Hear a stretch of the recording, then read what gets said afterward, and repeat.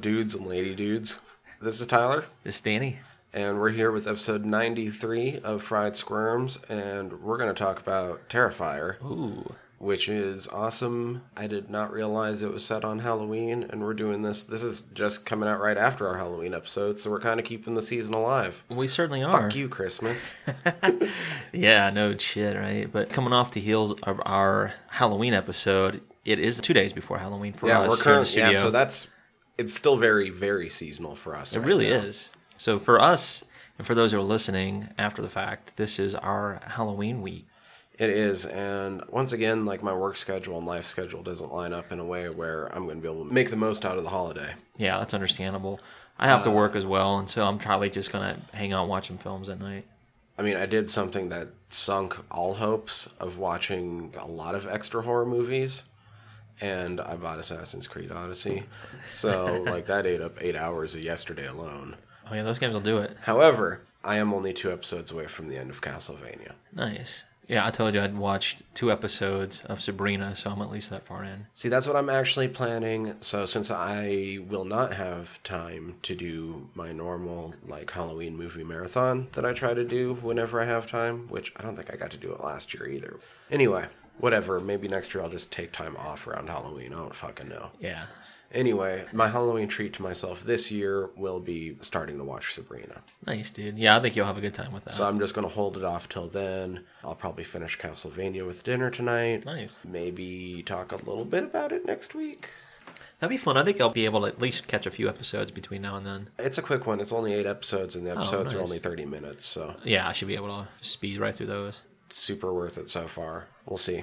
And then, yeah, like I said, I'll treat myself to a little bit of Sabrina. Yeah. I'll play a little bit more video games. All my nerdy shows are back on. Like, I keep lamenting because I feel like my free time it's lazy and restful, but I almost feel like I have homework. Like, yeah, I mean, I know what you mean. There's so much stuff that's coming out that and I enjoy it all. Starts to shrink a little bit. It's all stories that I want to hear, but I want to hear them so bad that I have to fit them into my schedule, and it's just making everything feel tight when it really isn't. It's still just me sitting on my fucking couch. But it's understandable, man. There's some time, all of us want to just relax and do some of the, lazy shit, and then there's all this stuff movie-wise, show-wise, music-wise, all that shit's packed in. So, the fun thing is we'll eventually get to all of it. It's just a matter of time. Yeah, I'm definitely still going to eventually get to all of it. I'm probably going to get to it faster than I'm making it sound right now, too. Yeah, but it's okay. I mean, all that stuff's still kind of fresh. I really don't do much in my free time, so I do have the chance to pound out a lot of media. Pound away, baby. Keep pounding. Hashtag. But no, outside of that, watching a little bit of football, finish editing, talking to a few people here and there about certain films and trips and all that good shit.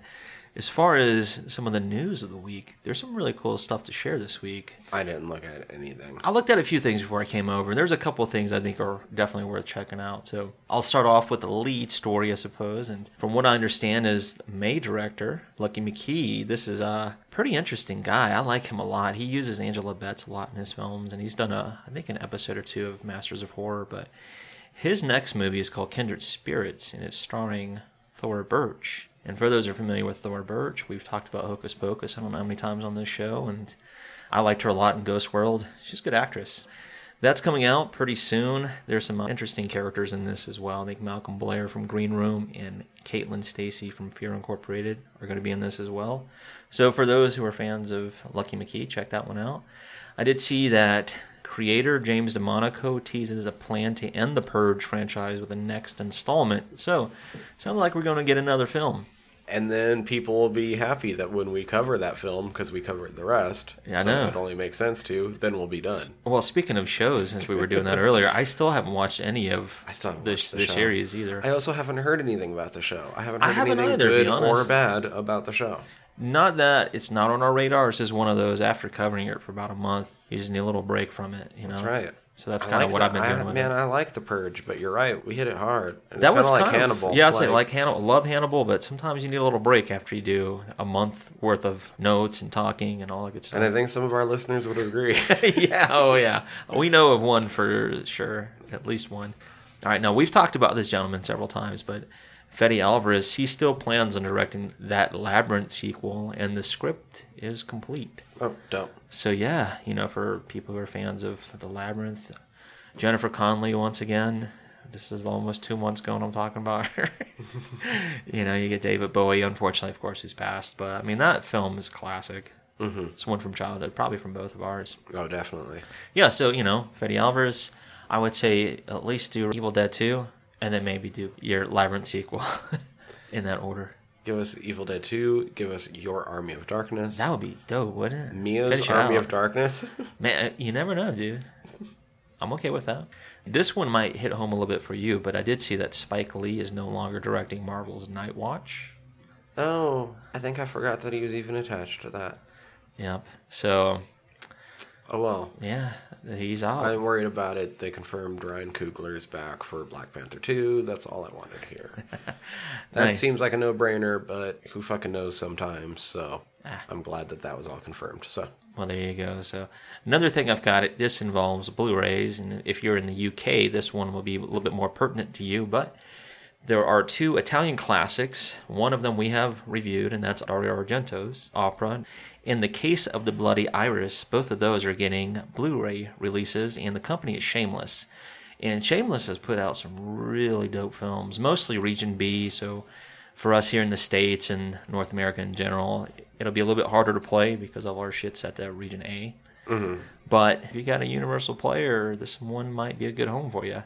Now, I have seen both of these films. Of course, we've covered the former, The Case of the Bloody Iris. That's actually more of a giallo, and there is a 1960s European actress in that who was actually in Hostel. She's one of my favorites. But Oh, shit. Edward Shasfenik. Okay. We'll eventually get to talk about her because, man. At some point, man, it's not my favorite. I don't hate it, but I do feel like we're kind of obligated at some point to cover Hostel. Oh, man, I know this is a long way out, whenever we're going to do it, it's a matter of time, but it's one of those that divides audiences. Is either you love it or you hate it, and I'm in that lump that I love that film. I'm not the biggest fan of it. I definitely don't hate it. I know you're a little bit I'm on the kind of fence like, about some of the content. And even then, I'm just like, I don't know. And that's the thing. I also haven't seen it probably almost since it came out. Wow. Damn. So Hot minute. Yeah, maybe I'll appreciate it more in a rewatch. I'll catch it from time to time. No matter where it's at in the film, I'll usually try to watch it from whatever point I catch it on. So I like it. But with these giallos, man, they've got some really cool special features like opera. I'd love to have a copy of it. I might, man. I'm an Argento fan, so We'll see. All right, so another thing that kind of pertains to what we've done is actually one of our first episodes. But right now on Amazon Prime, for those who are interested, if you want to see Tarsem Singh's Visionary the Cell, it is streaming. It's available. There's a cool little editorial on Bloody Disgusting about it. If you want to set aside an eighth of your day. Yeah, you can listen to our 3-hour episode. Holy shit. All right, here's something that's still harkens true. If you don't want to watch it and you just want to hear us tell you we about will tell you every single scene, scene, dude, about that film. Which, I mean, that was kind of our thing when we first started doing these episodes. But we're like, man, we don't have to do every scene.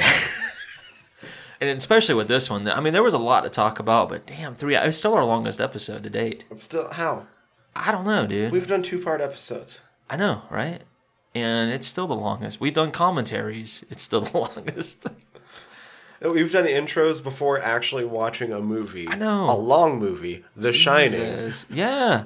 And an outro, I believe, too. And still, this is the longest. But one person we've talked about several times who actually was a fan of it, movie critic-wise, is Roger Ebert. And we all know that he's not always favorable to horror-style films. But I think this is a film that, if you have not seen it, it's at least worth discovering or rediscovering. It's a beautiful film. It's not the greatest of films, but it's got a really good cast. I really like that movie. I really hate that episode. I understand. I don't mind. I mean, it's kind of neat to go back and listen to it because, I mean, we really did dissect that fucking film. Oh, I bet. I'll re-listen to it sometime just to... Yeah, but it's definitely not... I mean, you have to set literally an eighth of your day dedicated to listen to us bullshit about that film. We're sorry. I know, right? But anywho, I'm sorry. It's available on Prime if you want to watch that. Sorry. Well, One last bit of news I have, and this relates back to our little mini review of last week, but this news pertains to Halloween because as of right now, it has grossed $172 million globally. Right? Damn. I know, dude. It's the first film in the Halloween franchise to top $100 million. It's projected probably next weekend to hit about $200 million, quite possibly $250 million. And that's off the backbone of a $10 million budget. Right. That's fucking nuts. Well, we talked about the Blumhouse That's model. what Blumhouse does. No exception Time to and the time rule. again. Now, one we have mentioned, we've covered it more recently, Suspiria, but This one, I'm surprised they were that's a lot. 10 million on that 10 one. million, yeah. I mean, I didn't think It feels I like a didn't lot mean, more than that. And that's the thing. It's like there's nothing where it would have been like a super expensive movie. No, not that I can see, but but it feels like more than a $10 million but budget. it feels like more than 10 million. Yeah. What, the last several Purge films were like, all of them combined were like 10 million, weren't they? Oh fuck, I don't remember. But Yeah, still, probably. I mean, that's still a moderate budget for a film with this kind of punch. Ah fuck, I love that movie. Yeah, So good. It was really good news, man. I mean, that only kind of strengthens some of the stuff we talked about with possibly furthering this franchise.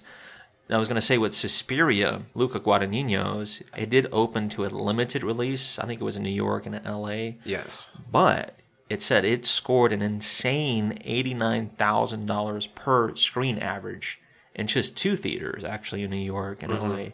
So what that says is it actually was bigger than The Shape of Water's per average screen numbers Oh, in terms of crazy. return. So we'll see what happens there. I've heard some pretty not good things about Venom, but it topped $500 million worldwide. That's nuts, man. Said it added 10.8 domestically and 321 million internationally. That's crazy, man. So that one's going to crack 600 million before too long. By the time it's said and done, probably close to 700, 750 maybe. It's been out a little bit. I think it's going to die out more. I think if it Craziness. gets 7, it'll be happy. But Well, I mean, still, that's a pretty good return. Yeah. The other 3 films, apparently, I'll give you some box office numbers, is Goosebumps 2. It hit 62.6 million internationally. Eli Roth, his latest film, The House with a Clock in Its Walls, $111 million. And Hellfest at $13.6 million. I'm intrigued by that Hellfest movie. I don't know if you've seen any of the trailers, but the trailers kind of sold me. I've seen some stills. I haven't watched any of the trailers. The trailers kind of sold me. I'm going to watch that movie at some point. Apparently not in the theaters because I haven't gotten my happy ass down there yet. So. Understandable. But no, what that means to me, at least from the horror front, and this is another thing too, why there are so many people who love horrors, when you look at the numbers at the box office, I mean, they're fucking killing it, dude. People want to see horror films. They want to see good horror films. Whether it's family friendly or more for our style, make it all available. Horror films are the type of film that I like seeing with an audience. Likewise. To be honest, like Yeah. I go to like all the Marvel movies and shit while they're in the theaters because I want to see them right away. Understandable. I don't give a shit though if I see them with an audience or not. Like horror movies, I want other people to be in the theater. I love so getting that, the reactions So of that people. it's not just the movie; it's the reactions because we've both talked about it before on the podcast. Like part of the reason we're so into horror is because we're not fucking scared by it. No, man, it'd be hard pressed to find a film that'll literally make us squirm. There's some, I mean, and we'll bring up the times where things will get under our skin a little bit here or there, but Exactly. they're few and far between, especially for how many episodes and different types of shit Yeah. that we've covered so far and things that we have watched that we haven't even gotten a chance to talk about on the show. Precisely. So, yeah, I mean, it just goes to show when you see But it I with an love audience. Yeah. The reactions. Love the along with it. reactions. I like, too, how with seeing it in a theater, I mean, you get the sound, certain elements, it doesn't translate over to the home experience. And you're right in the same thing. Like, you'll have different expectations watching it at home compared to seeing it with an audience that you have no idea which way they're going to sway, whether they're going to be very involved or it's going to be one of those where, without naming a name, but there's a film that a lot of people laughed at for those tension moments, and I think it pulled them out. And it's one of those two that gets split right down the middle. We'll eventually cover it, put it that way. Anyway, fuck, where were we? But no, that's pretty much the end of like the horror news I found that was relative this week. Sweet. You know, we've talked about the fact that you've watched some Castlevania. I've watched a little bit of Sabrina, so that's kind of We'll flip that as the week goes on. yeah. So we'll have a little bit more to talk about next week. But outside of that, man, just plugging away, kind of same old shit. Yep, same here. I guess since we're just plugging away, let's get into those guts and bolts. Sounds groovy.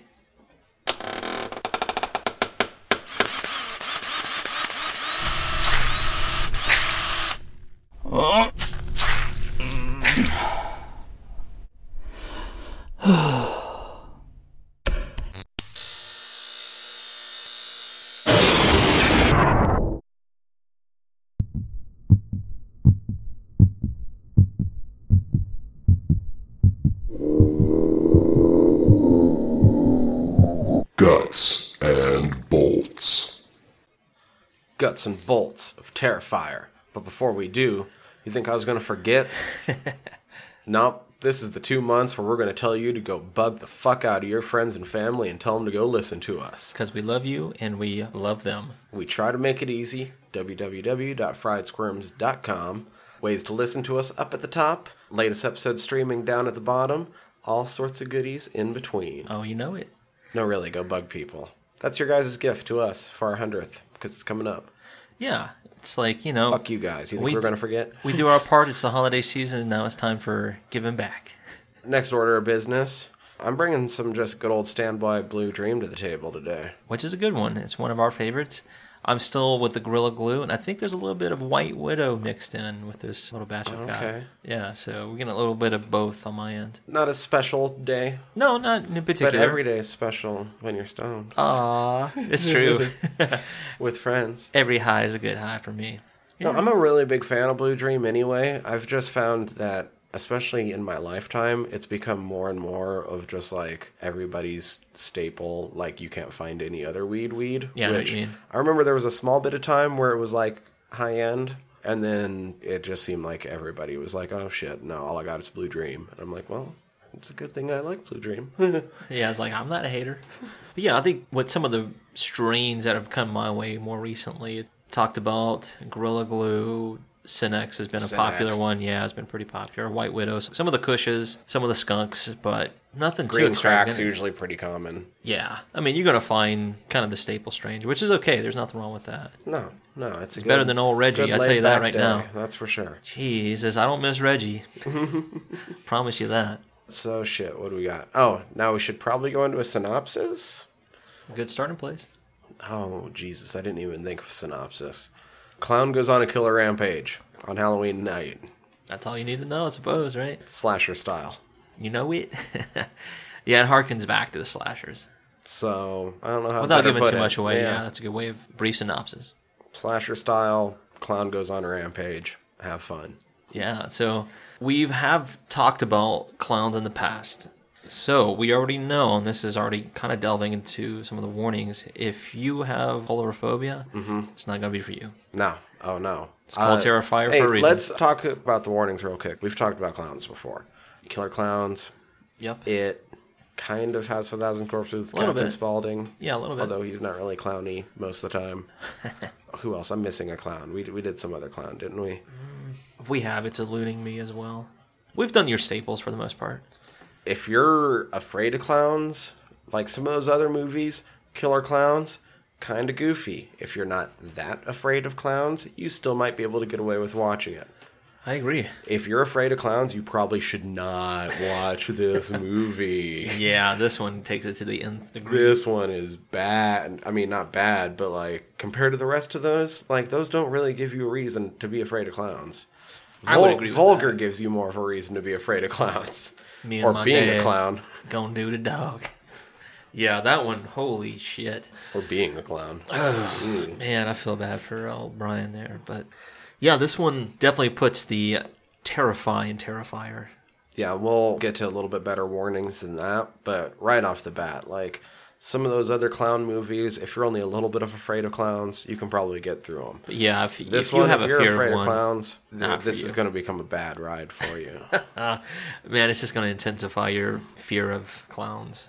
Okay, moving on. Moving on. So what we like to do every week is we talk about our cast and crew, and this film, of course, is no stranger to that. So I can lead off with our crew. Now, one person who's worked on this project, this seems like it's his baby, because there's a short, there was a film he directed that it was an anthology, and part of this story was in that anthology, but the person I'm talking about today is Damien Leone. He is our director, writer, editor, and producer on this film. So a couple of his credits as far as directing credits, I was talking about the anthology. There was a film called All Hallows Eve that he directed. He also directed Frankenstein versus the Mummy. I mentioned he's a writer. He's written for all those projects as well. Our cinematographer on this film is George Stuber. He was a cinematographer on All Hallows Eve. He was a cinematographer also on Frankenstein versus the Mummy. There's an upcoming film called West Side Story. The side has a $sign for the S. Oh, I want to look that up. Are they seriously rebooting West Side Story and making it hard? Possibly. It's currently in filming, so I do know that much. When you're a jet for life because it's fucking blood in or blood out, homeboy. That's right, bro. I mean, you could modernize it. Hell, there's been several modernizations of that. I did mention our editor on this is Damien Leone. Our music was composed by Paul Wiley. Paul Wiley has composed music for such things as Last Girl. You might have seen Boondocks. He was also the composer for Frankenstein versus the Mummy. He's also done soundtrack for the film IT. There was a song that he actually performed and wrote, and that was I Love You in Leather. And he was also the composer for And They Call It Puppy Love. Our special effects, Damien Leone. He helped with the special effects makeup on this. Our producers were Phil Falcone, Damien Leone, and George Stuber. Production companies were Dark Age Cinema and Epic Pictures Group. Distributors for this, we have Netflix. They helped with the 2018 Video on Demand, which is currently streaming. We had Signature Entertainment. They helped with the 2018 United Kingdom DVD release. And Dread Central, they helped present this for a limited 2018 premiere. Release dates, we had one here in the States, September of 2016. That was at the Telluride Horror Show Film Festival. That is located in Colorado. October 28th, 2017, it was premiered on the Horror Channel Film Fest at the United Kingdom. And here in the States and United Kingdom, it got a March 15th, 2018 release. So that kind of rounds out the crew. We start talking about the cast. Really interesting cast. Wait, you got any taglines? None. Fitting between No taglines? taglines, no taglines? Budget, no numbers. Okay, then I'm going to interrupt things really quick because you mentioned the anthology and All Hallows Eve and such a few times. I haven't watched it. I haven't either. I did watch the short, though. Did you? I did. How was it? It's not bad. Okay. It's not bad. I'll get to talk about it a little bit more. Yeah, in the I next figured section. we wouldn't give away too Yeah, much not too about bad. it yet, but okay. This might be a little bit more for the How Did It Make You Squeal, but I feel like maybe fits in a little bit more here because it talks sort of about the status of this movie and sort of how we ended up picking it. Neither of us were familiar with those original incarnations of the character of Art the Clown. I had seen, just scrolling through shit, like some of the stills, but I didn't know anything about it. But that's the thing. Through first the shorts and the bit in the anthology into this movie, Right. It was built around being sort of a cult figure that in a way kind of fucking worked on us in the fact that we kept seeing images from this movie to the point where we're like, okay, I'm fucking curious now because all these other people that have sort of the same interests as us I agree. keep fucking posting shit about it. Dude, there was like a stretch of several weeks where this film was mentioned almost on a daily basis. So I'd consider it a cult film. It's Yeah, got a fucking it has cult a following, following. no doubt. I can only imagine that any money this movie made initially was through that cult following. I agree with that, yeah, for sure. And how it originated with the short and built up and into this, which is kind of amazing. I love when things do that. Like, Yeah, come to because this fruition. is definitely an awesome fruition. I'll say more about what I think about this Yeah. movie later, but the fact that this has come to this fruition is amazing. I totally agree with that. Considering, yeah, we get to talk about that here shortly, which is cool. Which is really And fun. is something that gives so many cool images, because I will say that this movie, no wonder people were sharing images from this movie, No because kidding, there's dude. so many cool images to be taken, Oh, I especially agree. of this character. Totally agree, man. He's very expressive, Mm-hmm. no doubt. Okay. So, yeah, unfortunately, no taglines, like we mentioned. Fucking dumb. Yeah. I would imagine this is shot on a relatively micro budget, so no surprises there. But I do have a kind of a laundry list of cast members, and I'll mention a few of their credits as well. But Leading off, we do have Jenna Cannell. She plays the character of Tara Hayes. She's been in such films as Demonica's Reign, Blood Type Unknown, The Bye-Bye Man, The Good Die Young, and a film called The Frontrunner. The next actress I have who plays her sister in this film is Samantha Scafidi. She plays Victoria Hayes. She's been in such things as the films Sam, The Networker, Demon Hole, American Fango, and a film entitled Sarah Q. Now, our main character, I would arguably say in this, is played by David Howard Thornton, and he plays Art the Clown in this film. He's been in such things as Nightwing Escalation. That's a television series from 2016 through 2017. He played the Joker in that. He was also in Gothic, the television series, in 2017. He played an orderly. And you might have heard his voice because he lent it in the video game The Invisimals, The Lost Kingdom. Now, I will say this is maybe a little bit of more trivia than anything, but there was an actor who played Art the Clown in the short in the anthology prior to this gentleman. This was his first time doing it. Exactly. So he's a different personification, I suppose, of the clown. The next actress I have on this film is Catherine Cochran. She plays the character of Dawn. She's been in such things as The Lovely Bones. She actually went uncredited as one of the murdered girls in that film. Okay. She's also appeared in some Trauma. Literally all I know about The Lovely Bones is that it involves murdered girls. Basically, yeah. I've seen a little bit of it. All I know about it. I haven't watched much, I will admit that. She's been in a couple of Trauma films because she's been in Return to Nukem High Volumes 1 and Part 2. So for those who are familiar, you might have seen her in that. She was also in Caesar and Otto's Paranormal Halloween.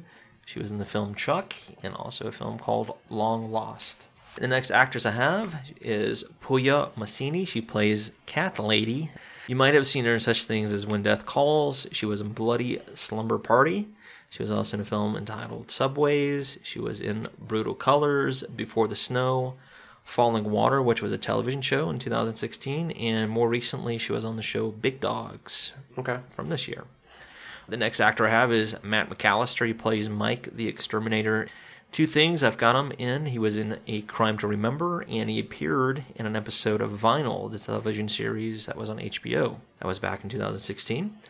I have an actress on this, and this is Katie McGuire. She plays Monica Brown. She is a TV interviewer, journalist. Oh, right. Now, she's been in such things as Red Canyon. She was in All Hallows Eve. You might have seen her in L.I., which is Long Island Divas, which is a television show. That was back in 2013 and more recently here in 2018. And she's also been in the film Gold Star. She looked insanely familiar. She looked kind of like a young Deborah Messing. She kind of does. To the point where I was like, no, but she's too young. Yeah, no, there's a lot of people in this film I've never seen before, which is no discredit, like, just a lot of independent actors and actresses.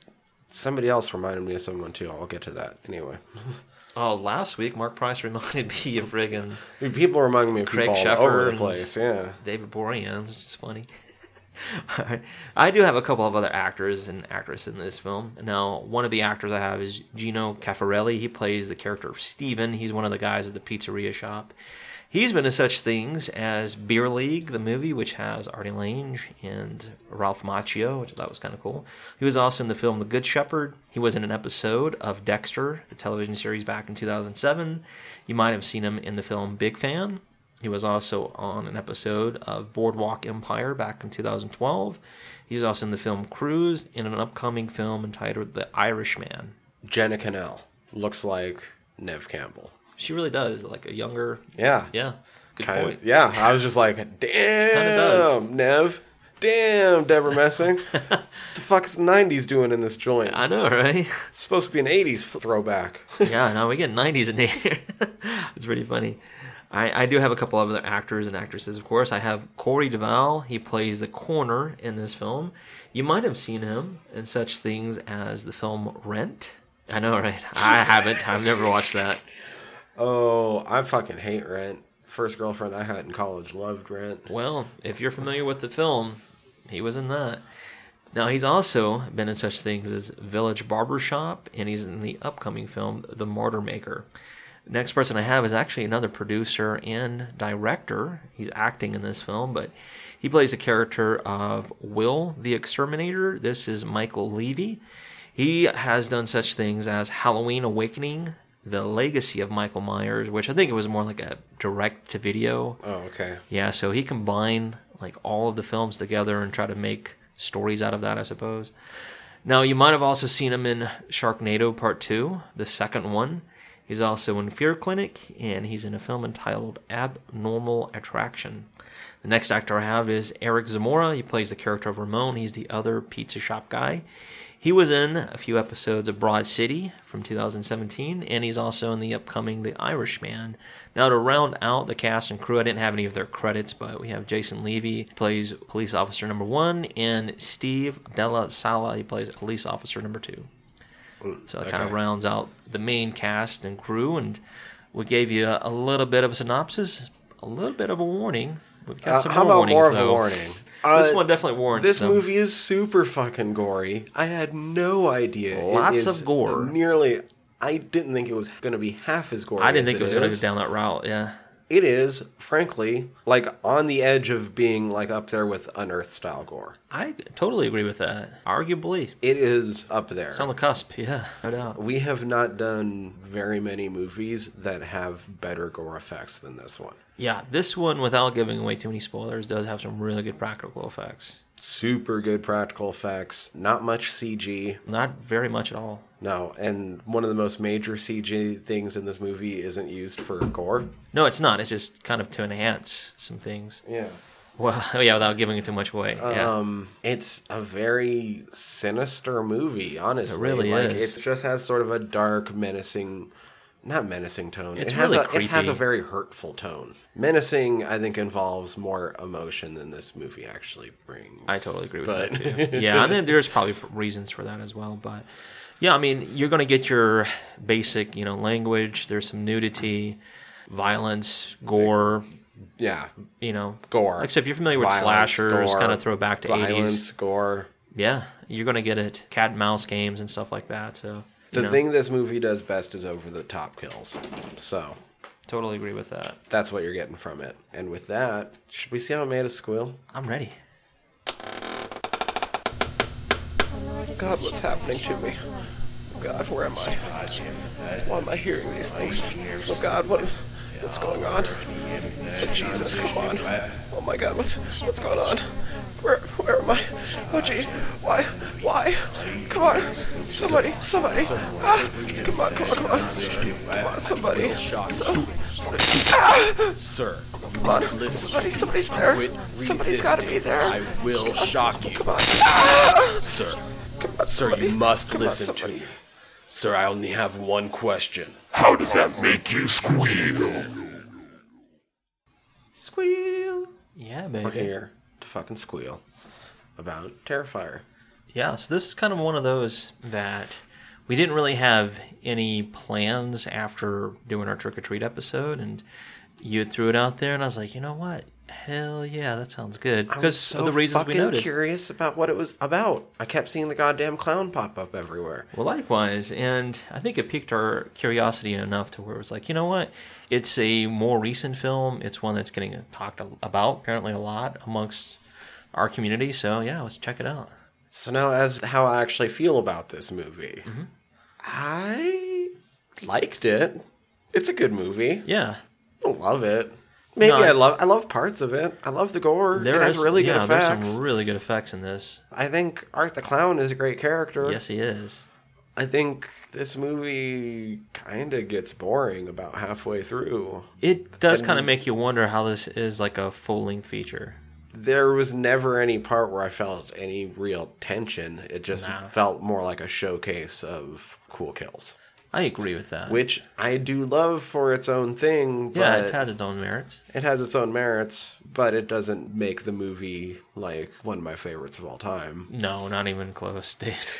But no, I think it's definitely worth the watch. It's definitely worth talking about because here we are And I guess leading off, too, is I told you, like, throughout the week, there are some people we work with who listen to our episodes and watch horror films and stuff. And one of our coworkers had asked me if I had watched it. And I was like, yeah, I just so happened to watch it the night before work. And we got to talk a little bit about it. And there were some parts in it where he almost tapped out. So that was kind of cool. But, you know, he plowed through and enjoyed it. That was a pretty good film. So I was like, yeah, sweet. It's pretty good. Yeah, I mean, I think for its budget constraints and what they were trying to accomplish, you know, we have to take some of those things into consideration. There's not a lot of character development at all in this film. You're just kind of thrown into a story, more or less, on a Halloween night. So, okay, yeah. So here's what I do like about it. If you're paying attention to the way the movie unfolds, it's very obviously an homage to, like, 80s slasher. Absolutely. What I don't like is that you sort of set this up and mentioned it when we were talking about our guts and bolts, is that our main character is Art. Yeah. There's no through line of anyone else that you care about through this entire movie. No, for the most part, and this is, of course, we're in our spoiler section, is most of the people in the film are set up for the kill. And I don't have a problem with that in theory. This is a movie that I'm going to jump ahead real quick, but I'm not going to jump ahead to the end, where if they were going to do this is where they probably should have done this, in my opinion. But you have sort of like the fake final girl, where you have a girl that's set up to be the final girl, and then she ends up getting killed. Twista. A little bit of a twist. I'm okay with that in theory, but they do it halfway through the movie. They do. They threw that curveball at you. Really early, without building up anybody else for you to care about. Yeah, because now it's like you have to try Except to repick Art. the pieces up. Yeah, because he's the constant throughout the film. He's the only constant. He must be the main character. And the only problem I have with that is that he's a cool character. He's an amazing character. I want really to see is. Art the Clown in more things, but he's not a likable character. No, I think there are moments, at least for me, watching it a second time through, where it's like, this is kind of like a showcase for him. And it's one of those, it's a strong showcase, but I think he is better used in probably a bigger budgeted film. I think he's better used as the fringe horror, or the danger coming in, rather than us just being focused on the danger. Yeah, that's a good point. If that makes any sense. I guess he should just not be the focal point. He should steal whatever scene he's in, but he shouldn't be the focal point of every scene. Yeah, that's a very good point. And I think what it boils down to, and this is one of those things where maybe for other people, like, your mileage might vary, but for me, theatrical doesn't instantly equal likable. And Not he always. is insanely theatrical. Yes, totally. But he's not likable. He's not meant to be liked. And I don't need him to be likable. And if the movie did better in investing me in anybody's emotions, I don't need anybody to be likable as long as the emotions are there. Because, like, Henry was kind of that way. Nobody was likable in Henry, but you could actually feel something coming from the characters. The point of his character is that he doesn't care. There are still human emotions from some of the characters involved in Henry that kind of pulls you in, and there's some of those moments of just like dread and just you feel bad. There's one in particular, but I don't want to go there. But anyhow, you're right. There's not any of that really in this film. Yeah, you might feel bad for certain characters, but they're gone by the time you even give a shit. Devil's Rejects, nobody's likable. But there's still this emotional element, a family element, and people being hunted. And there's still things you can kind of tie yourself back to. Yeah, and this the only thread that I ended up picking on that had that got killed halfway through. Exactly. Literally, almost exactly halfway through. What's up with that? Anyway, let's go through little bit by little bit. Okay. This is another movie where I have to It say has I its like flaws, it though. more than I'm going to pick on it. Yeah, understandable. But I'm going to fucking pick on this movie because there was some stupid shit in it. All right. I do say, as far as rewatch factor goes, since we do watch it twice generally, getting ready for this, the beginning of this movie is so much better once you know the twist from the end. It really is. And there's some things upon second view that kind of give it away. Don't really want to talk about it now, but I'll talk about it towards, the end of the episode. But yeah, there's some things that set up some of the twists. Everything about that first scene, which just felt clunky and out of place my first viewing, Yeah, and I was like, what the fuck is this all about? I was wondering, because I haven't seen the original short or anything, I was wondering if it was a callback. No, absolutely not. Because all I knew is that this was based on something previous. Exactly. But no, before I came over, I did get to watch the short after reviewing the film, as far as our notes go. And there are some moments in the short that are carried out through the feature. Okay. It's done in a different setting. Some of the scenes are similar in the effect it gives off. But in terms of what we're talking about here, that backstory, the beginning, there's nothing like that. But, yeah, the interview, the kill, It all doesn't of make that, any sense in context. all of that is so much better once you know the twist. It makes it a lot more rewatchable, honestly. Yeah. Because even though this movie's only like an hour and 22 minutes long, I didn't remember that the character's name was Victoria for that end scene. When they first said Victoria, like, I didn't get it until the character actually turned around. Yeah, oh, okay. Makes sense. And I was like, I still don't care. Yeah, I understand. And there was at least 2 instances in the back half of the movie where I confused Cat Lady and Victoria. Some of these people do have kind of same frames, you know, they're built kind of the same way, yeah. So, I mean, the beginning happens, interview, kill, Exactly. gore, Good dope. gore. Surprised the hell out of me. Wasn't expecting to see No, that I wasn't right off the either. bat. Really wasn't. And then you get thrust into just 2 20-year-old hot chicks, Halloween night, they're drunk, and neither one of them can drive. They unfortunately encounter Art, and they decide to sober up at a pizzeria. And that's when kind of the fun begins. And that's where, like, I started getting drawn into the Tara character, because I was able to be sort of, what was her name? Jenna Kendall, something like that? Jenna Canal. Canal. There's 3 standout performances in this movie to me. We keep saying Art. He's definitely one of them. No doubt. She's also one of them. She's really good. Her part was kind of bland, and she was still able to bring me in to, like, her annoyance with her fucking drunk friend, and just you can how still she relate sort to her a of. bit. And I started like relating to like how she was slowly getting creeped out by this guy, and how nobody seems sort of willing to help her, and this is all like sort of happening to her in broad day, not broad daylight. But it's fucking yeah, midnight, exactly. But I mean, it is out in the open. out in the open under lights. But it's Halloween, so you can get away with a little bit more. Certainly can. This guy's pushing it to the limit. He does get thrown out of the pizzeria, and I was absolutely thankful we didn't have to watch him actually my gosh. fuck up that bathroom. Yeah, I had seen some comments before I'd even seen this film pertaining to that scene, but I'm at this stage now where, you know, we watch films and review them enough where I'd rather not know too much about a film going into it, because it's easy to give away all these things if you read other people's comments on a film, especially one that's still kind of hot off the press. So I knew there was something about a bathroom scene. I didn't know exactly what until you actually see what happens and what the guy has to clean up. You're like, oh, that's kind of funny. But yeah, right, I didn't necessarily need to see that. Around this time, because I make my notes on my second viewing, so this note is a little bit out of order, but this is through my second viewing, having seen this movie before, I started wondering, why do they bring in the Exterminator's boss later just to have an extra kill, when they set up an extra kill so much earlier in the movie with the dude that's wanting to get with the blonde chick? Yeah, I see what you mean. When they're stranded and Nev Campbell Jr. goes in to take a piss, all it would take is her to be like, fuck this, we're going home to different places anyway. I'm fucking drunk and horny. I'm going to hit him up. Maybe he'll get here before her sister does. Yeah, you never know, but you're right, there was at least a thread there. And I would have liked that more, because I couldn't even remember that those guys were exterminators. Yeah. Dude was just acting like a janitor his entire time there. Pretty much. He was there for a long fucking time. And the bombs never go off. No. That never comes back in. Do we even see a rat? Yeah, it's actually... A rat?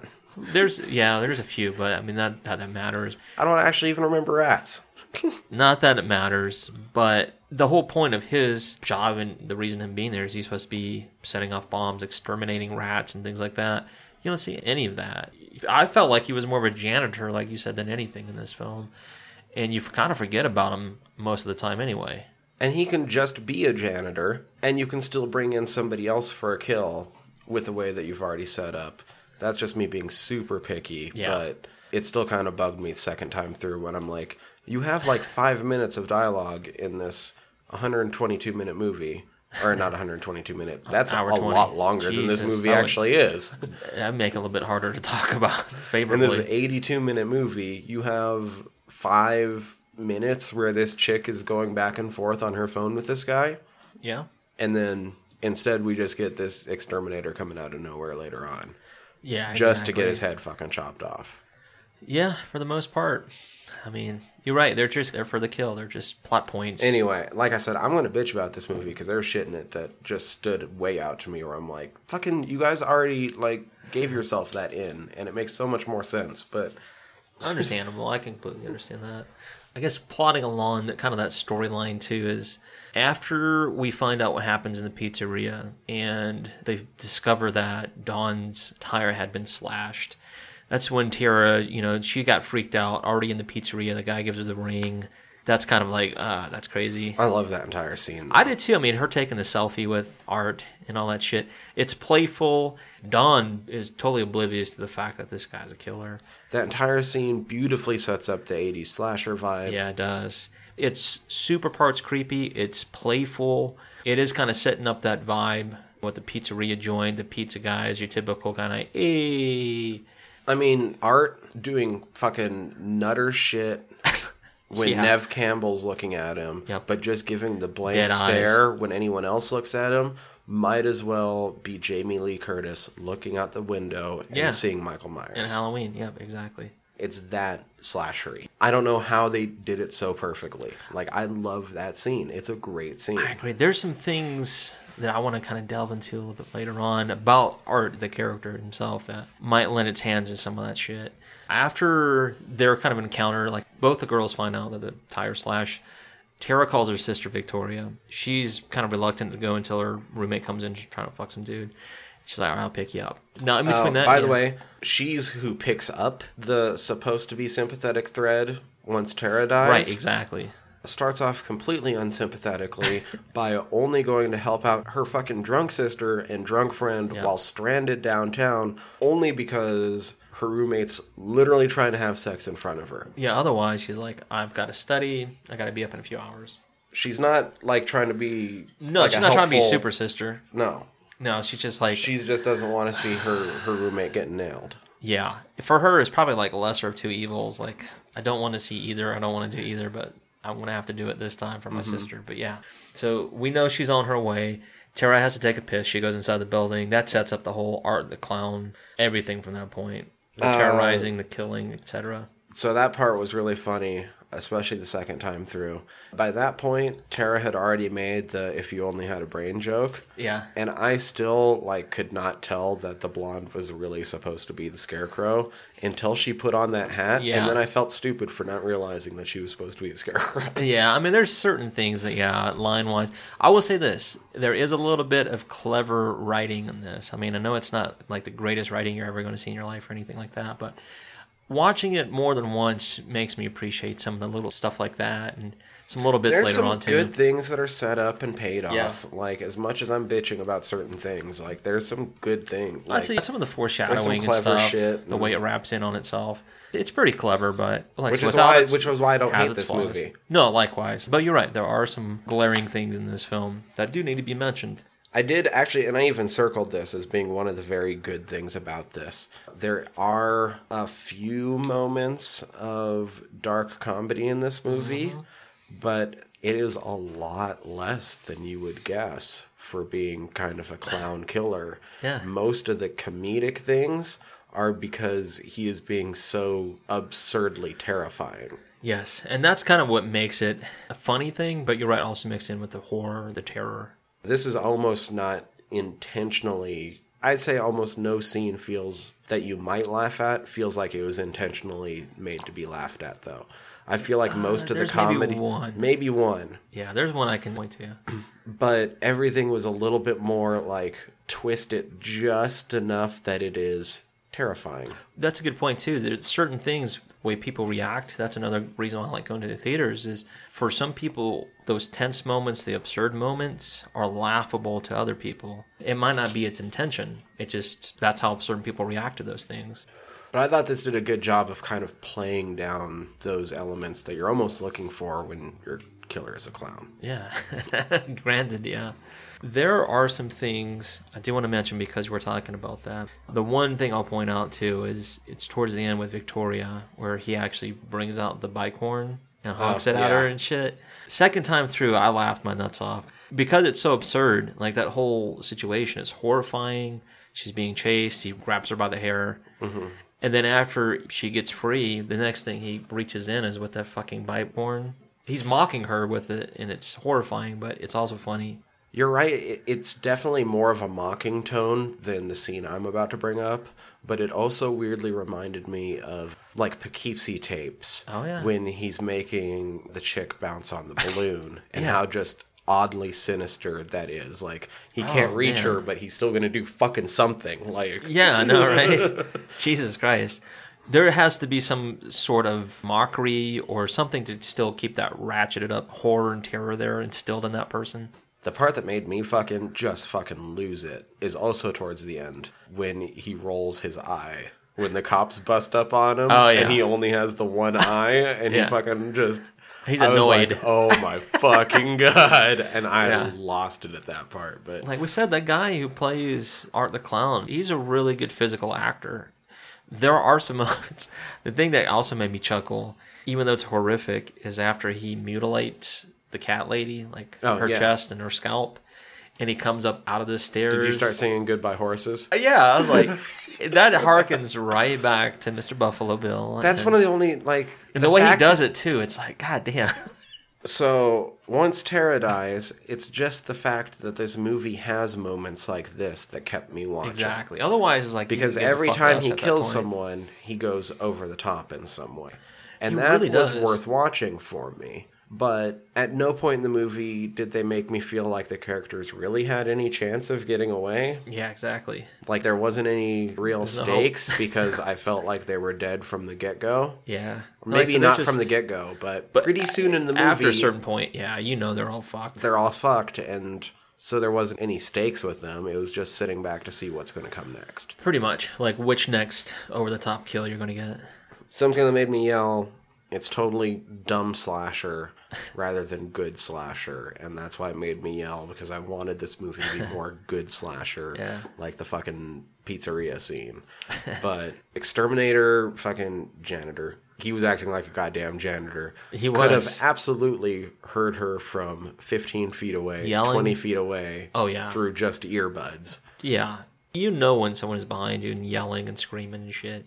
I don't think he was making enough of that job to afford the fucking noise-canceling shit. Like, no, fuck no. There's no way. He can hear that, and also during that same exact scene, there's no reason for her to stop moving towards him at that point. I know. Why did she stop? Mister! She has to stop to yell. No. If she would have been moving the entire time she was yelling, she would have been grabbing his shoulder by the time her sentence was finished. She had plenty of time to run over to him. And why was she walking in the first place? You run up to that motherfucker. But then I will say that my next note after that is simply holy fucking gash. Shoo. You're right. After she gets injected with that shot in her neck, she wakes up. Art duct taped her mouth shut, tied her down to that chair. Art has a surprise for her. Well, at first he mocks her too with his bag of tools. That was like that cool. A lot. That was super cool, especially since the name of the movie is Terrifier. Yeah, and he does. He lives up to that billing. Terrifier, but I hardly know her. You know it. Yeah, he mocks her with the hammer. He mocks her with the handsaw. He unveils what happened to Dawn when she got apprehended in the car. And she is nude from the top up, I didn't think he was actually going to do it. Not that way. He takes some panties off, and then he goes to Hacksaw Jim Duggan. I was going to say, I was almost going to, in the warnings, warn for genital mutilation. Oh, man. But the injury is so extreme that by the time you see it, it's not genital mutilation. Oh, it's just body mutilation all the way. It's body, yeah. It's the whole 9 yards. But it starts at the crotch and ends at the head, right down the middle. So at that point, we're about 30 minutes into the movie. Roughly, yeah. A little bit past that, maybe. 32 minutes into the movie. Right. There's not much time left. The next 14 minutes is the showdown, Nev Campbell Jr. running away. Yeah. and the eventual showdown with Art, which was also insanely stupid. Yeah. And another thing that like made me want to shout at the TV, because her shouting "get up" at him made me want to just fucking punch her in the teeth. I'm glad you're saying that too, because you're like, oh, are you fucking serious? That kneecap would have been fucking busted in. The angle she had and the way he was laying, it would have been 2x4 on that kneecap. I'm burning a bunch of calories whipping his ass. Yeah. I'm not telling anybody to get up. It's like you're staying down. That's the end goal. I mean, you understand it from a movie's plot and all this shit, why they do that, because it's setting up the kill, but logically speaking, no one's doing that. Not after all this stuff you've been through. You're right. You're yelling, kill that motherfucker. What are you doing? And then my note is at 46 minutes and 14 seconds. I care a lot less about the movie. And that's when Art puts his final shot into her. Man. Which, here's the thing. I like having a decoy final girl. Yeah, I for like sure. her being set up as a final girl only for him to win at the end. Yeah. I don't care that he wins at the end. Like, I think that's a cool twist. Doing it that early into the movie Yeah. when her sister hasn't even shown up yet. No, not even. She doesn't show up, I think, until... For another, 7 minutes? Yeah, until after her sister's killed. It was right before Mike gets incapacitated with the hammer blow on the stairwell. Right. That's after Cat Lady looking for Emily, and she warns him. So you're right, it's almost 3/4 of the way of the film in before you even have any kind of interaction with Victoria. At least have them meet up, right? Yeah, you would think. No, she actually discovers Dawn's corpse first before she discovers her sister's. I feel like this is one thing that would make this movie a lot better. Where I would rewatch this movie a lot more often if the story would have played out more. I don't care if you kill Tara in the beginning, at the end, or not in the beginning, at the end or not. Yeah. But I feel like it makes more sense if it's Tara that we saw at the beginning, and her breakdown was partially because she did bring her sister into it, and her sister got killed. Yeah, like her friend got killed, her sister got killed, and it's through those series of events leading up to that. I think that would probably be a better overall story or an arc, but I understand why, of course, they used her sister and that whole... It's just a different way of portraying all that shit. Yeah, but you're right. I think it could have had a bigger payoff. It was still clever. I still liked it, though. Yeah. The other thing I feel like is if you bring the sister in, you can put them in situations where you feel like they might escape. Yeah, which you still have a little bit of hope, a little bit of emotion. Means you're playing with hope rather than just putting 2 mice in your fucking snake's feeder cage. Yeah. You know what I mean? Hopeless. That's kind of what it feels like, too. I think that's maybe a good analogy when you think of the cat and mouse that's in this game. It's not so much cat and mouse. It's more like the you mouse said, might get away into snake and mouse is more like it. into the hole in the wall. Yeah, It's there is still snake some and a hope of mouse in their escape. fucking cage. You're not going anywhere. No, yeah, it's That's just how hungry he is. It's like a slaughterhouse at that point. Yeah. Some of the things I guess I can kind of branch off and bullshit a little bit about. I'm still going to hold off on that little bit about art and some of the things, knowing, after watching that short film, it might make things a little bit more understandable. Some of the locations I want to look up because, like I said, second time around, I'm paying a little bit more attention because I want to take notes. But that pizzeria they are in is actually a real place. There's a real place called Deer Hills Park. It's in Long Island. Apparently, this is where this was shot. But it's like, okay, that's pretty cool. Like, one of the guys is wearing the T-shirt. It's like, I wonder if that is a real place. It is. Their deaths are pretty fucking gnarly. Old dude shows up as a jack-o'-lantern. That was fucking dope. Other guy gets his fucking hand sliced off and goes to Stab Town on him. While we're talking about the pizzeria, we should mention that one of the biggest CG effects in this movie is the jack-o'-lantern in the pizzeria. Yeah. I was reading a little bit about that, and the director said he added that in post-production. I guess he wanted to enhance some of the surroundings, give it more of that Halloween feel, I suppose. It's kind of neat. But that place does exist. I even read something. Somebody put something on subreddit, like asking, like, is that a real place? It's like, it looks familiar, that little strip. It does exist. I talked about the banner, I think maybe, in the dressing room after the television journalist interviewer gives that interview to what I wrote down as like the faceless woman at the beginning of the film. Yeah. There's a sign in there, and I was like, oh, that's kind of clever, because you had mentioned that once you know the twist at the end, it makes more sense at the beginning when you watch it again. But there's a sign that says, the end is just a new beginning. Oh. I was like, Oh, that's super clever. that could have been the tagline. That's super fucking clever. Yeah. And Like that's it. something that really jumped out the second time through after knowing that Victoria is the faceless person at the end of the film and at the beginning of the film. She even has like some knuckle tattoos. Yep. That makes a lot more sense too as you're watching the film, because I was wondering if they were clever enough to put that in there, and they paid attention to detail. So yeah, when you see her strangling and stabbing the chick, yeah, you can still see some of the tattoos when she's lifting windows and stuff. Yeah. Okay. Cool. So I thought that was really cool. There's a thing that TV interviewer saying to, I think it's her boyfriend she calls before she's like, I got all these calls I got to take. I keep getting blown up. She says something to the effect that there's faceless victims and a host in jeopardy. She doesn't want to be a part of that. And I was like, that's kind of funny in a sense. It's ironic. It's a coincidence because that's exactly what happens. Mm-hmm. She becomes a faceless victim and she's a host in jeopardy. And we're not talking about Alex Trebek. So that was kind of clever. Like I said, little writing techniques like that are kind of clever. The selfie payoff is amazing. Yeah, selfie is really good. It does come back. Like all those little things that happens, they come back. Dope. It's disgusting, but it's dope. It's really disgusting, but it's like, that was clever because, Don thinks it's all fun and games, taking little selfies. You already got 8 likes. If Art wasn't a mute in this film, it could have been funny. He could have said that line back to her. You got 10 likes already? I feel like I had some reason that I brought this up before, but what's it? Thornton? Was that his Thornton, name? It is. Thornton, that played Art? Yeah. Had some mime training. Yeah. I have loads of respect for mimes. In a drama class in college, I had to learn the basics of miming, and it is really fucking hard. I can imagine, man. It is not easy shit.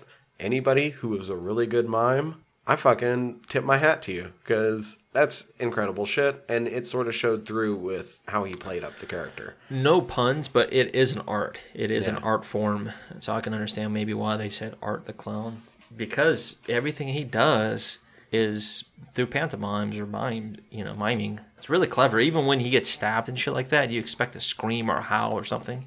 Still in character. So I mentioned there was 3 roles that blew me away. Yeah, you already mentioned Art the Clown, Tara, Baby Nev. Baby Nev. I wrote down Crazy Lady, not Cat Lady. Yeah, but she is. I think we all know Crazy who Lady. we're talking about. She blew me away because in her big scene with Art, I forgot her baby was fake. I was worried about the baby. It's like, we thought Papa Jupiter got the baby. Yeah. Nope. Yeah, she does give a really good performance in this. She's totally believable as that crazy cat lady. I don't know why they call her cat lady. She's just crazy lady. Crazy squatter, if anything else. Mm-hmm. But yeah, when you find out who Emily is, and as I'm writing down my notes throughout the film, I wrote Emily in quotations because Emily's a doll. Yeah. She's lost it somewhere down the line. But they have a moment, Art and she. Who she calls Mommy at one point? Did you Yeah, catch she that? did.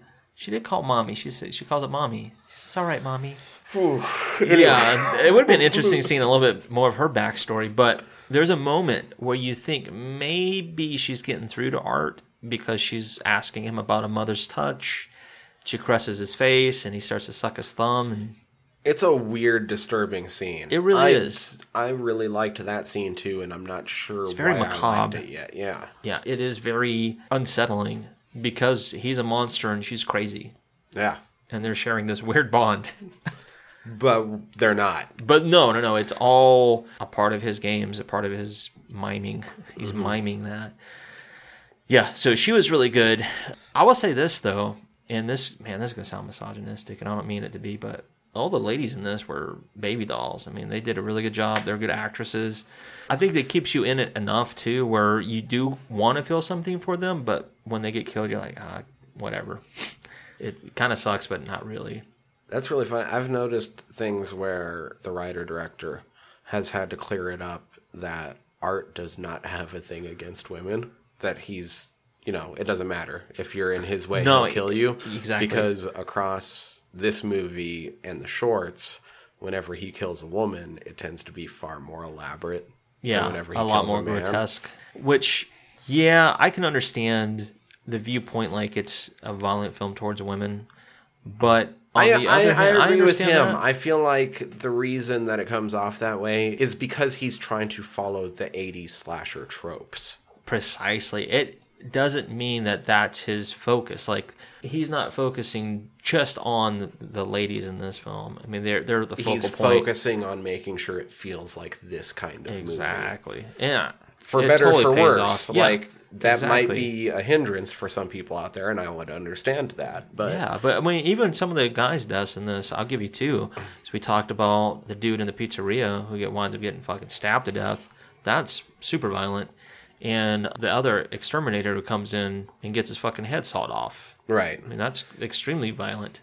The original Exterminator, I did write down one note, because we know that Got he his head lived sawed. through his initial attack. Yeah, with the hammer. And we know that he lived through his initial attack because in a movie with some insanely good practical effects and violence, he suffered what I described as a WCW hammer attack. He kind of did. I can survive that hammer attack. I can survive that hammer attack 20 times in a row because I don't think I saw that hammer hit him. This is for all the wrestling fans out there, since we're talking about this. It's kind of like in the Royal Rumble, where a guy comes in and immediately gets hit and he lays down. And Yeah. you forget about him for like 10 wrestlers until he sneaks his way back in toward the end, but still gets thrown out the ring. That's what Mike is. Yeah, that's exactly what Mike is. You think he might have a chance of winning the Royal Rumble, but he still gets knocked out. As we get into talking more just completely about the end. Yeah, Because yeah. we're towards that end part of the We movie now. pretty much are. I think it's interesting, too, that... God, I still can't remember Homeboy's name. I really should have it in front of me. But writer-director Oh, Damien Leone. has also pointed out Art isn't aware of his own supernatural nature. All right, now fucking we're talking. love that. Oh my god, I love that idea. Now we're talking, because that was the big thing I wanted to talk about. Is after watching the short. Now the short, it's really easy to surmise. It's a young girl. She's probably a little bit of like the terror character, a little bit of all three of the characters, the main actresses. She embodies that. She's lost. She's running low on fuel. It's Halloween night. She goes to this gas station. Lone guy's kicking out Art the Clown. He didn't really specify. We probably know why. Probably shit or pissed in the walls or whatever.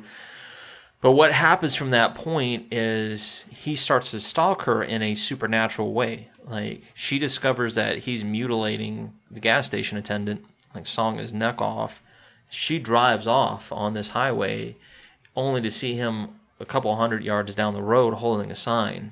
And she's like, that's not possible. So there's these supernatural events that happen throughout where I'm like, oh, they allude to it a little bit in the full length. Whereas in the short, there's a lot more supernatural things going on with the way he appears, reappears, and there's no way logically where he could have appeared in this situation, but he did. And there's more to it. And it makes me wonder too, because the short and this film are set on Halloween night, if that has something to do with the fact that he might be a demon. Well, and he sort of seems to be set off by the fact that people think he's dead Yeah. in the beginning. Exactly. Yeah. I mean, that sets him off. Which is technically, the sequel. just, the beginning to the sequel. Whatever What the I sequel liked. might end up being. The end is just the new beginning. Right. That's fucking amazing. Brilliant, That's yeah. perfect. That could almost be the tagline for the sequel, too. It really could. It'd make you think of the first movie, and it'd give away the twist of the first movie. That's okay, but if whatever. you're already that involved in this franchise, hopefully. Damien Leone has clarified that Art doesn't know he's supernatural. He's just an embodiment. He's just doing this. Yeah, and that would make total sense. That is... Something about that is fucking, brilliant to me. I can immediately think of a couple comic book authors that I Yeah. would love to play with that idea. Yeah. I think Grant Morrison and Neil Gaiman both That'd be could, pretty awesome. really, really play with the idea of this... I don't even know how to describe him. He's like the evil version of Kenny as Mysterion in South Park. Oh, gosh. Yeah? Except he doesn't know that he is. Yeah, that's pretty funny. He's Good Michael point. Myers that doesn't know he's Michael Yeah, Myers. he's totally By the way, unaware the of- other thing is, I feel like Art is very much like if Michael Myers and Freddy Krueger had a child. Yeah, it could be in their cousin. Yeah. Their cousin Art. But I think in terms of slashers, you could definitely put him right in that fold. And I don't even mean that in the way that, anybody needs to use that fact to explore his backstory Yeah, to how he no. got that way. I just think that that's a really interesting writing prompt for someone who's way smarter than me.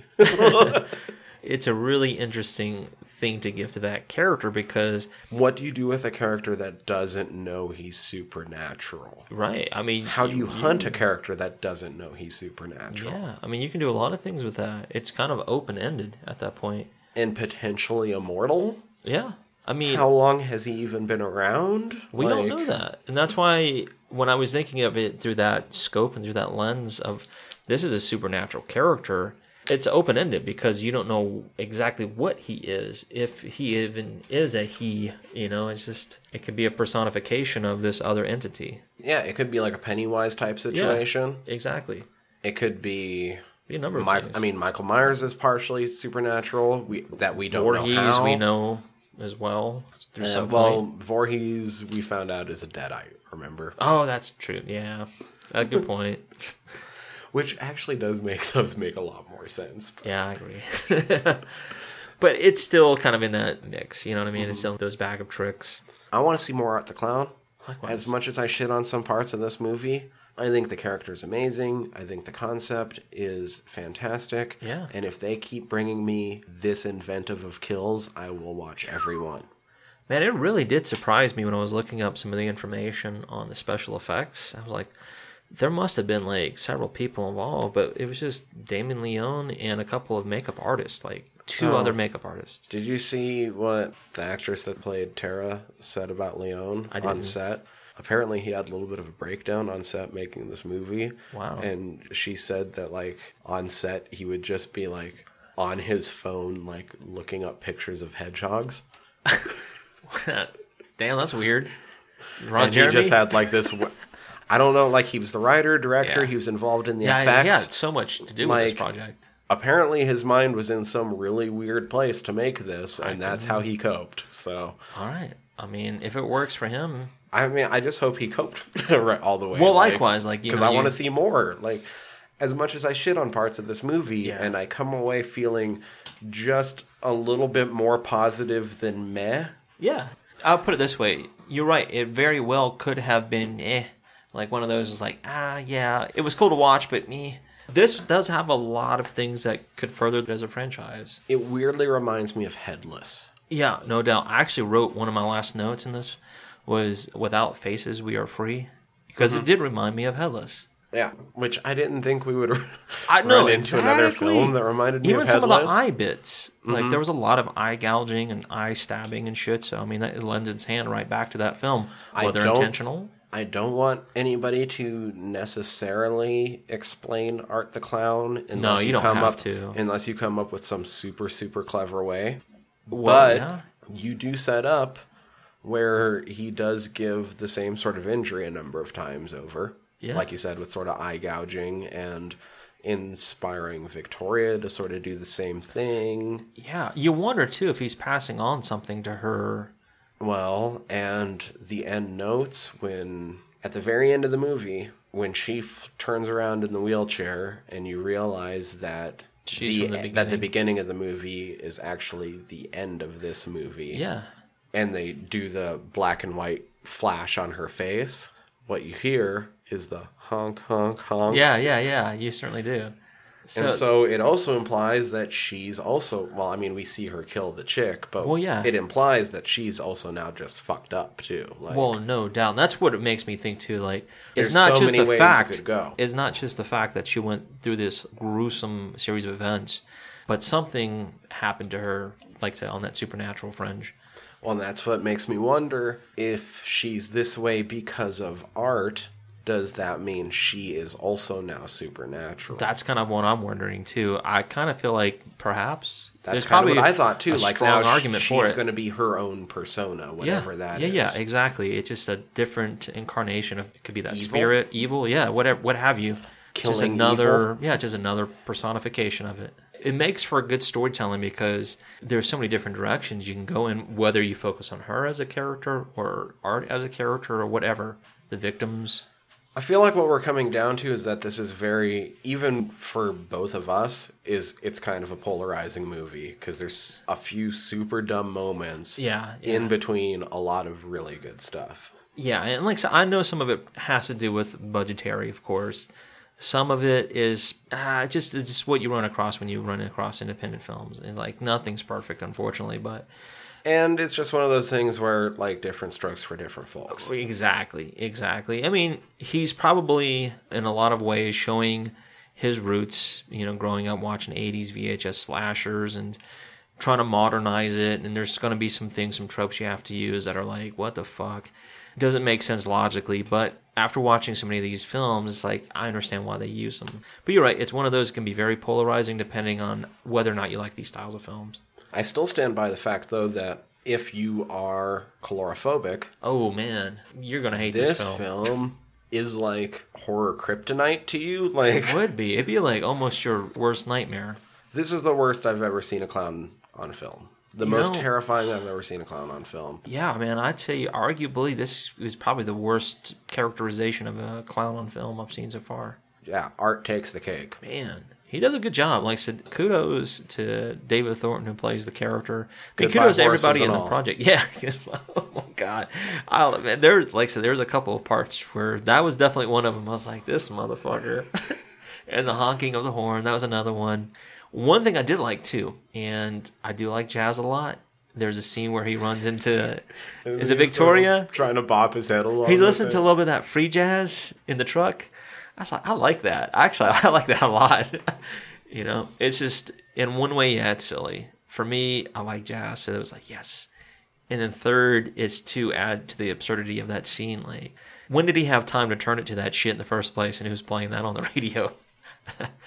But overall, like I said, it's a pretty easy film to follow. You know, what they do with it after this, I guess it mattered to the right people. Like, it has a lot of promise. If you're a gorehound and didn't know what this movie was going to be because of Yeah. like what the images from it look like, killer scenes. fucking indulge yourself. Like, and some of them are even quick, but like the They're still fucking good. the face stomped in was, That was really good. good. That was really good. And then when you see what it looks like at the morgue, it's like kind of pays off too. You're like, oh damn, he got fucked up. yeah, Even Art blowing his brains out and shit. I was thinking, oh fuck, that's the end of him. Nope, all of it's good, man. The kills are good. I don't know. It's just another one of those fun. I didn't think it was going to be a Halloween film per se either. I didn't know it had anything to do with Halloween. I didn't either. I mean, it's a horror movie. Like, I mean, evil, yeah, evil doesn't just occur on any normal day. It occurs on Friday the 13th. or One thing I Halloween. noticed too is like a little bit in this film, the few times they mention it, they said it wrong. The Samhain. Oh yeah, I forgot to make a note of Yeah, that. I did noticed notice that that too, myself because I we're was nerds. Like, I was like, God damn it! It's only Sam Hain when it's a goddamn band. Yeah, and I mean it's understandable. It's a common mistake. No big deal. But as And he reviewers, wasn't talking about the band. No, he was not. He was not talking about Glenn Danzig or any of those people. No, he was not. So, yeah, it's just one of those things. It's a little nerdy thing. No big deal. But, yeah, overall, fun film. Glad we decided to choose it. It's definitely one worth recommending for people who are looking for something on the independent side, interesting little arcs, and the kill scenes are great. Practical effects, top-notch. Yeah, I agree. So my candy. Yeah, that too. Although some of the more eye candy-ish moments don't pay off. No, but it's okay. You know, it is what it Yes, is. you get to see Don naked. No, you're not going to enjoy it. Well, Well, maybe the first part of it. yeah, well, I mean, different strokes, baby. Yeah, no, overall, like I said, it's a fun film. I can see why people talked about it. It can be very polarizing. I absolutely see why people talked about it. We don't have a plan for next week yet, do we? No, not yet. That's Cool. okay. We'll come up with that. Yeah, it's going to be fun. And then... My is it- trip? I was about to say, yeah, we're going to have... I'll have some shit about that, of course. Yeah, we'll just warn you guys ahead of time. We'll have next week, and then we'll be taking a break for a week. Yeah, so what, like 2 weeks' time? There'll be a Yeah. pause in between. Yeah, so there'll be a break in between. We'll warn you again next week as well. We already told you where to find us at the top of the episode. Yeah. So I'm